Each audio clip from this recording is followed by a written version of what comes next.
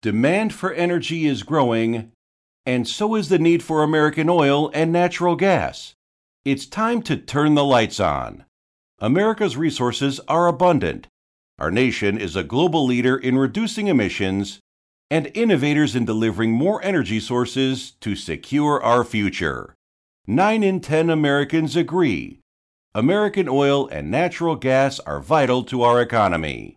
Visit lightsonenergy.com. Paid for by the American Petroleum Institute.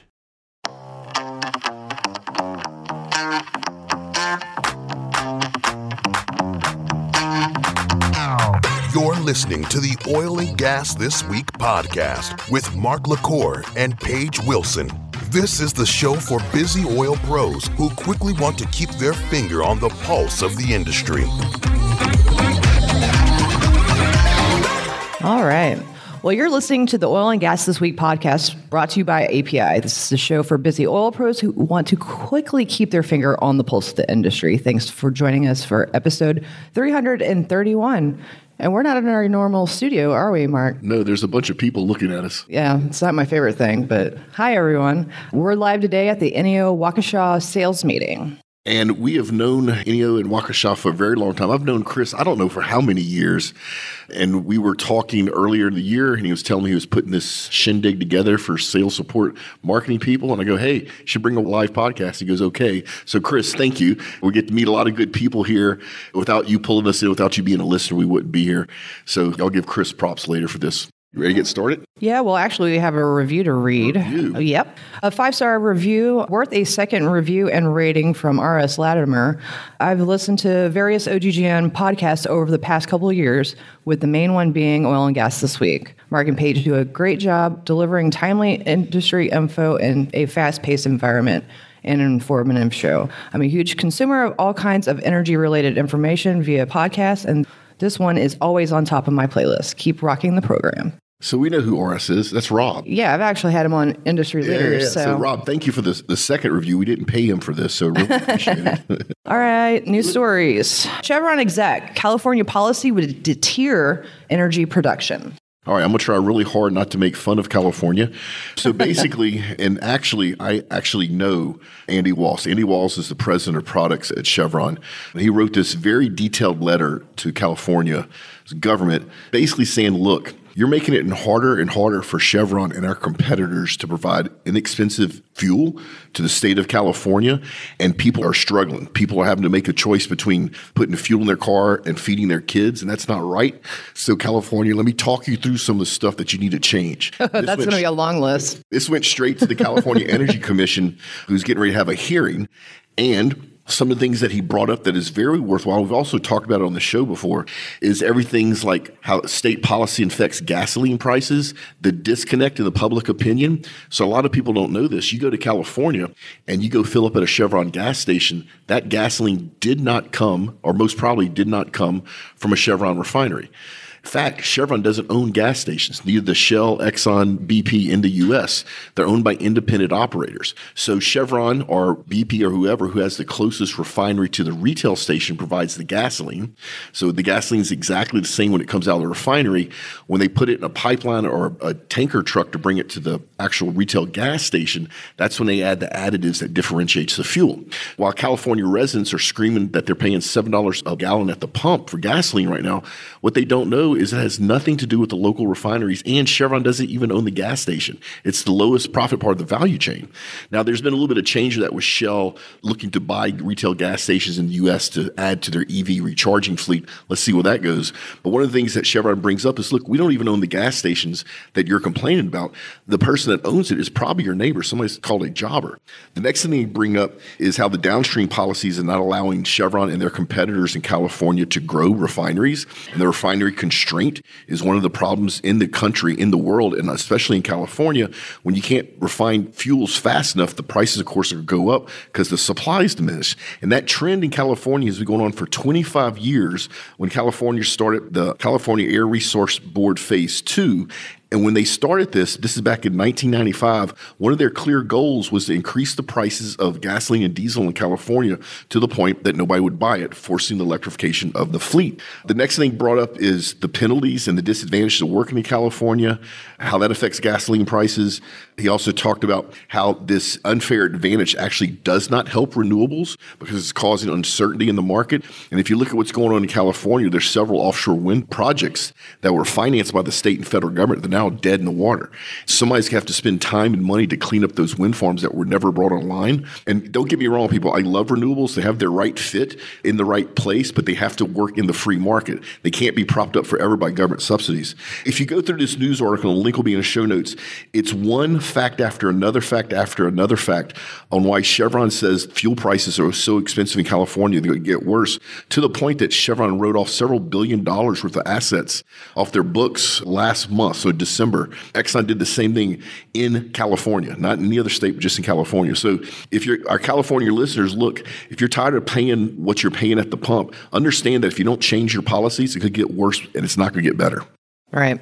All right, so next article is API reports unexpected decrease in U.S. crude supplies. Yeah, so right now, other than California, the rest of the country is enjoying very inexpensive fuels at the pump compared to the last year.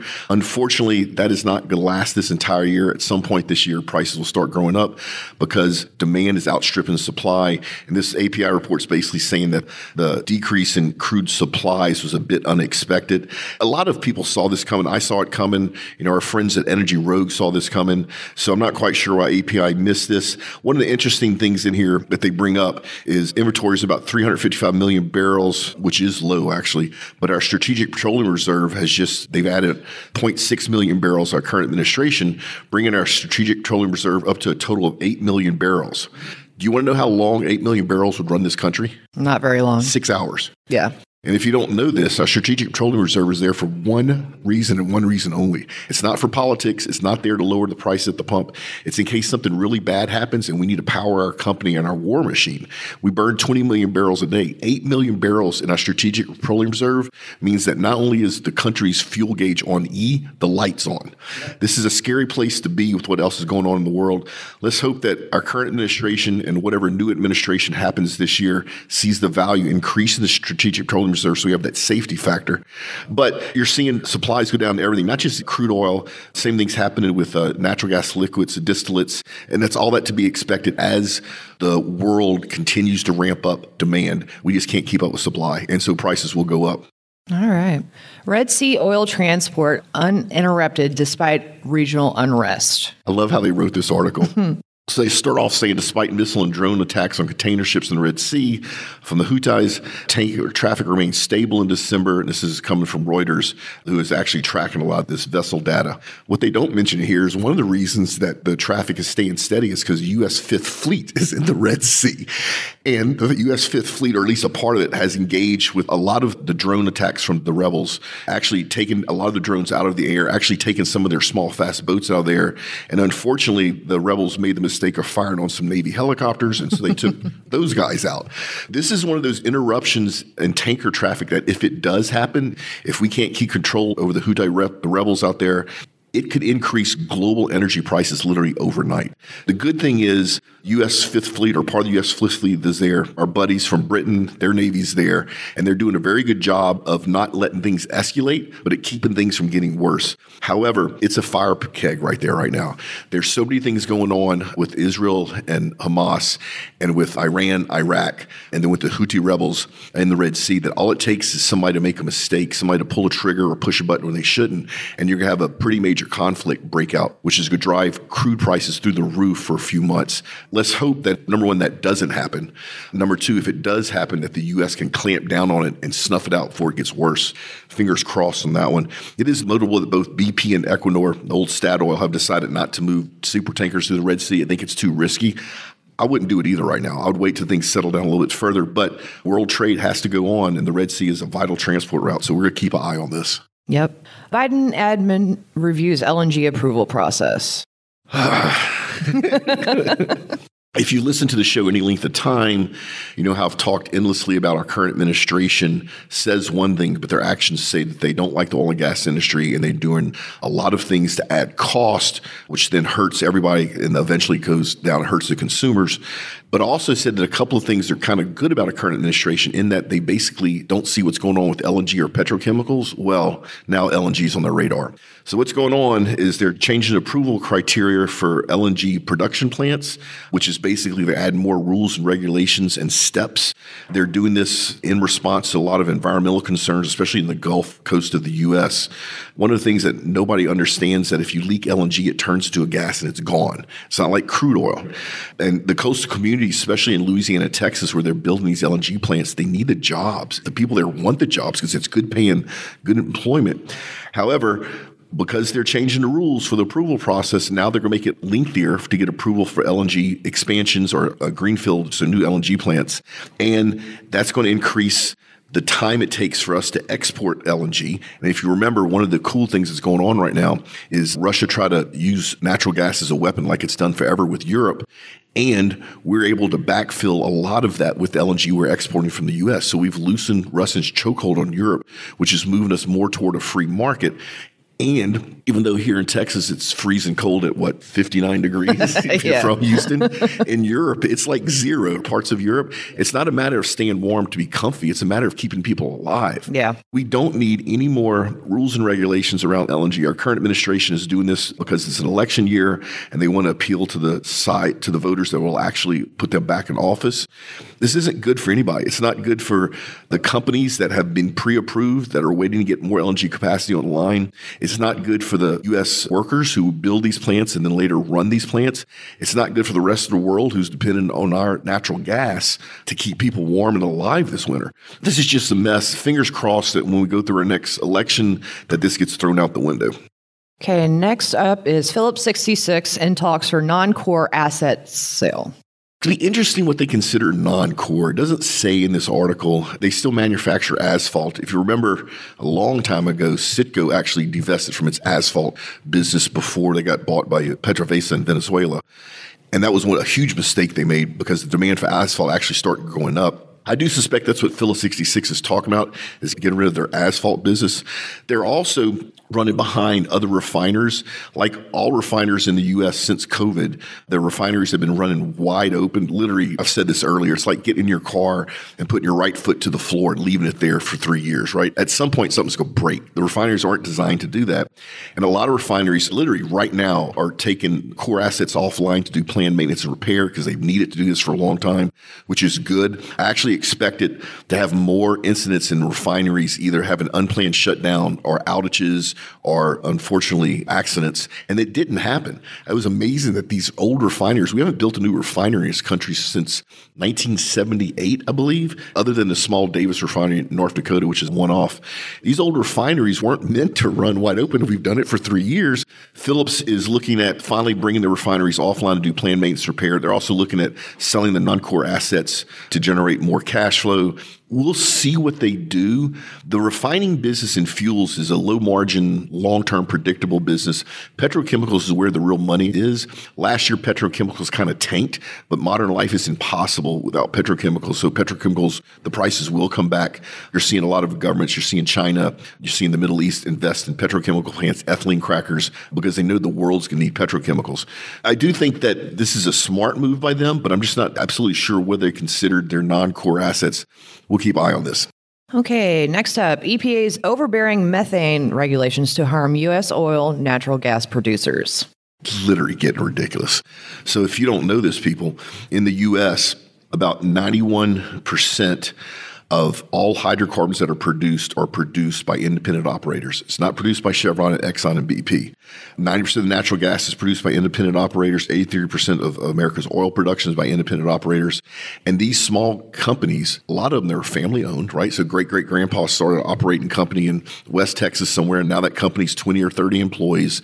They have good assets. They know what they're doing. They know how to extract those hydrocarbons responsibly, make sure they take care of the environment because it's their land. They live on it. What's happening is our current administration is adding another layer of methane regulations to the U.S. producers, which adds a layer of cost.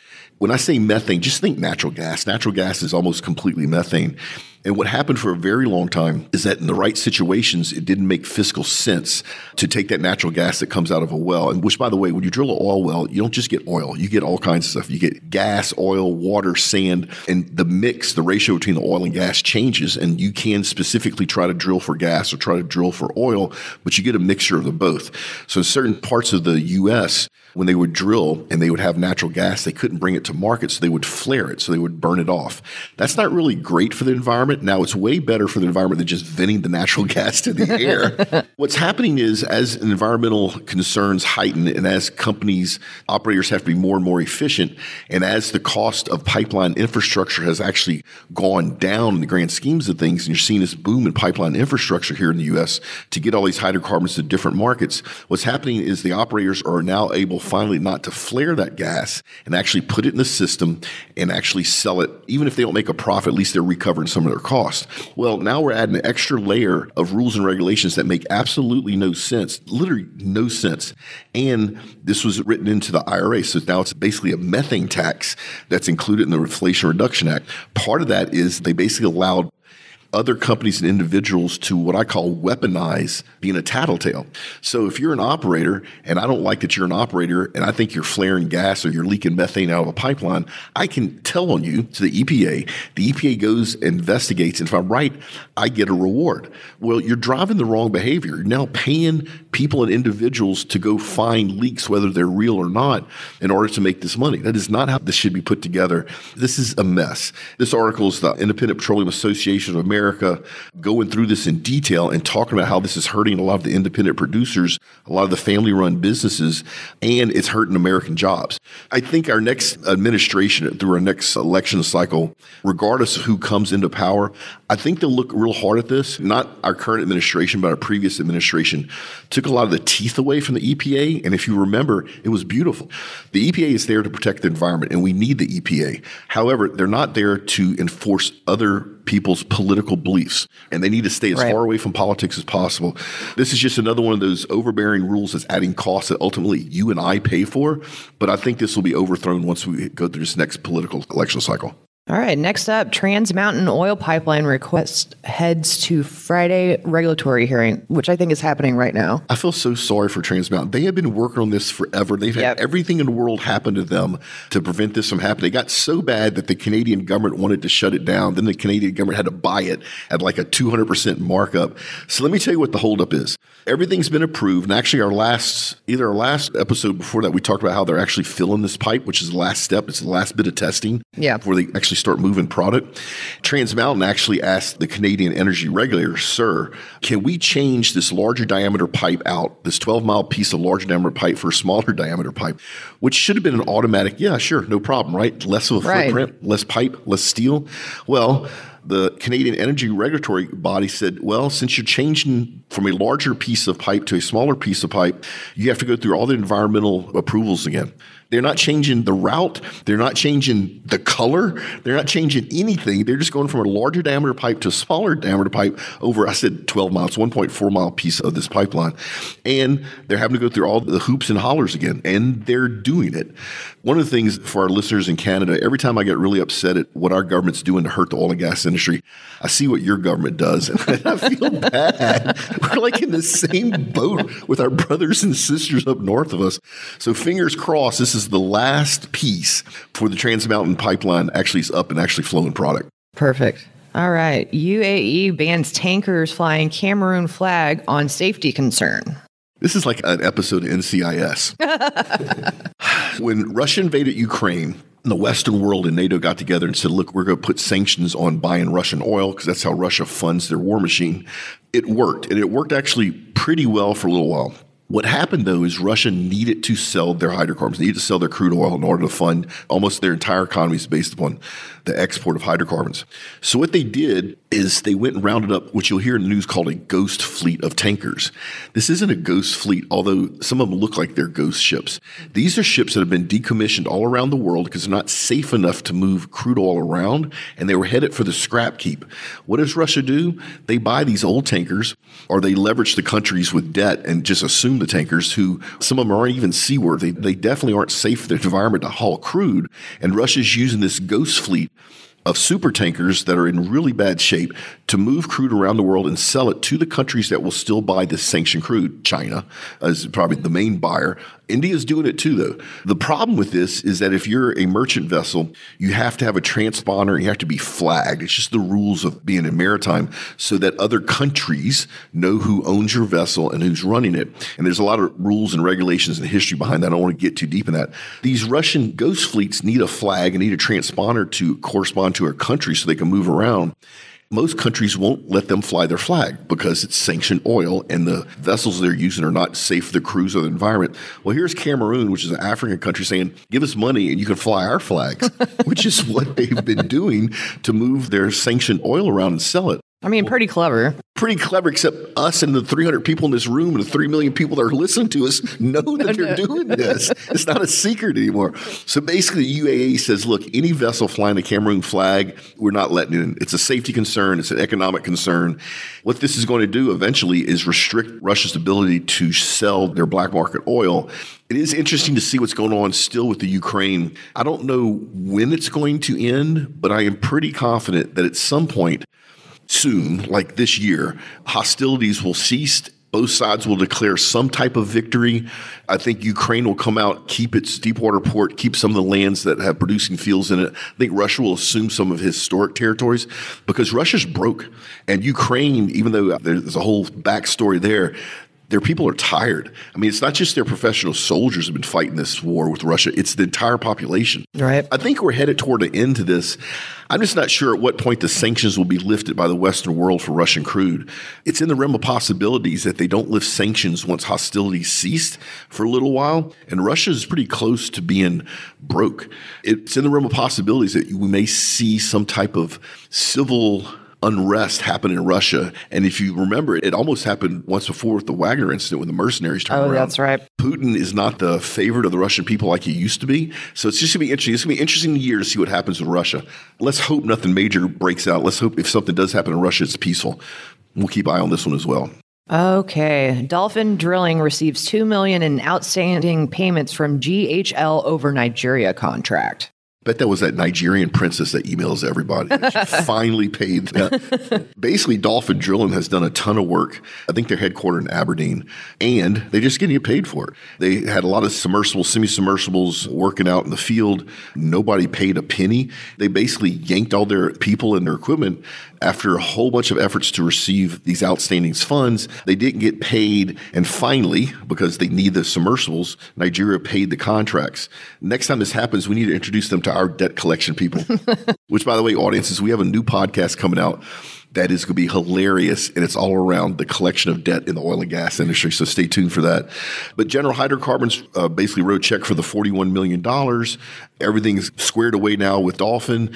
The big thing is now, is Dolphin going to go back to Nigeria and work after spending all this time and money to get paid? I don't know. Probably not. Probably not. But once again, when you do business in that part of the world, this is one of the risks that you run.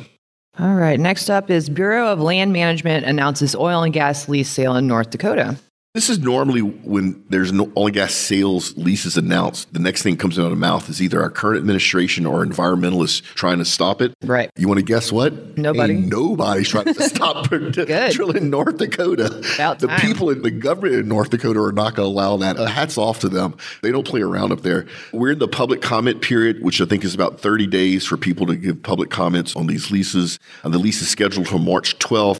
It's about 2,500 acres of land, and these are actually some good reservoirs.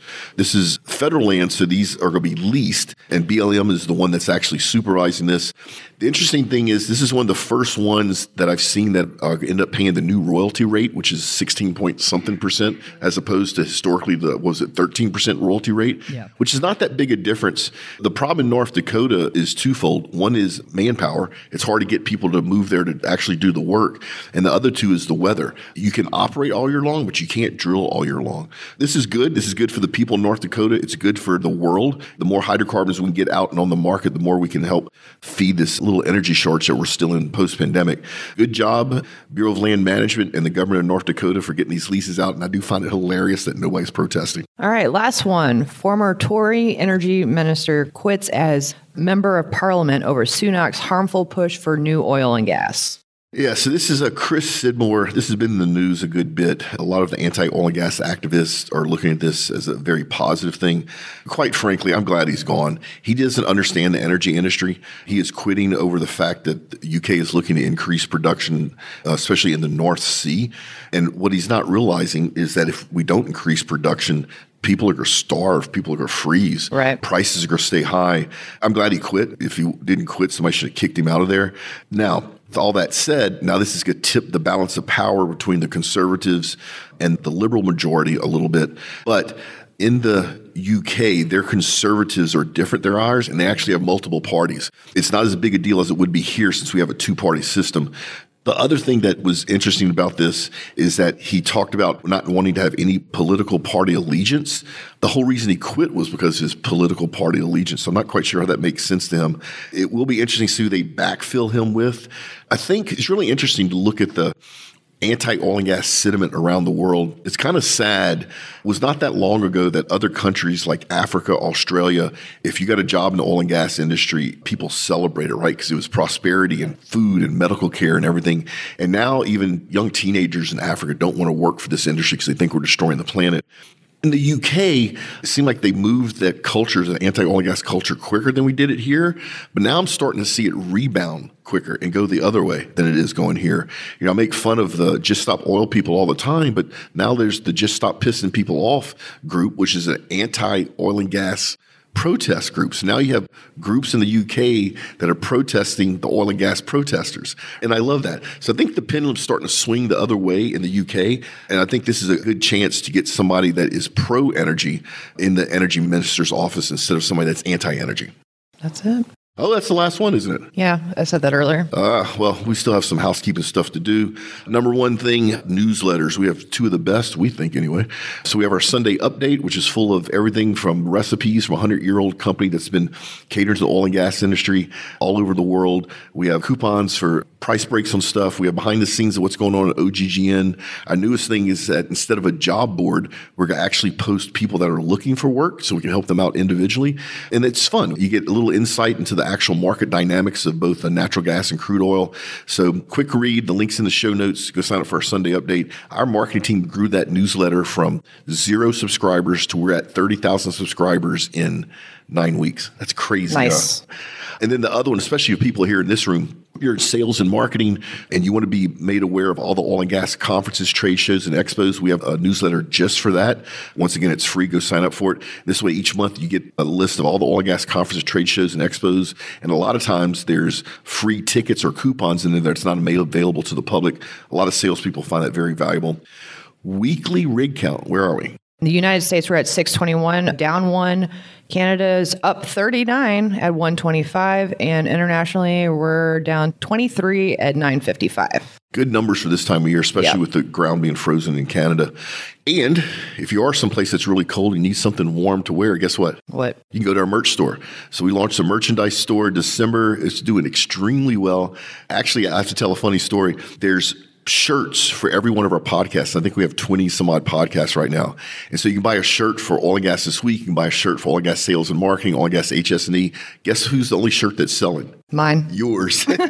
So if you see people walk around with a picture of Paige Wilson on their chest, they bought a shirt from our merch store. So strange. It's funny. If you want to follow us and keep track of what's going on, the best thing is LinkedIn. Just go to our company page and sign up. Big shout out to Landry, who manages that for us. She's doing a great job. Also, we're getting ready to stick our toe in TikTok. We just hired our TikTok manager, so that's coming soon. Talked about merch. Speaking, if you have an event you'd like us to come do a live podcast like this one that we're doing at a live event, you want us to do a keynote, reach out to me. Happy to share the details. First Friday Q&A, that's where we answer your questions. Remember, the goal is not to stump Paige and I, but is actually help educate our audiences. Thank you for everybody that's been writing the questions. We've gotten a lot recently. Yep. You ready to get out of here? I already knew what you were going to ask. Okay. Yeah, remember, folks, do great work, pay it forward, and we will see you next time. Tune in next week for another informative and entertaining episode of Oil and Gas This Week podcast, a production of the Oil and Gas Global Network. Learn more at oggn.com.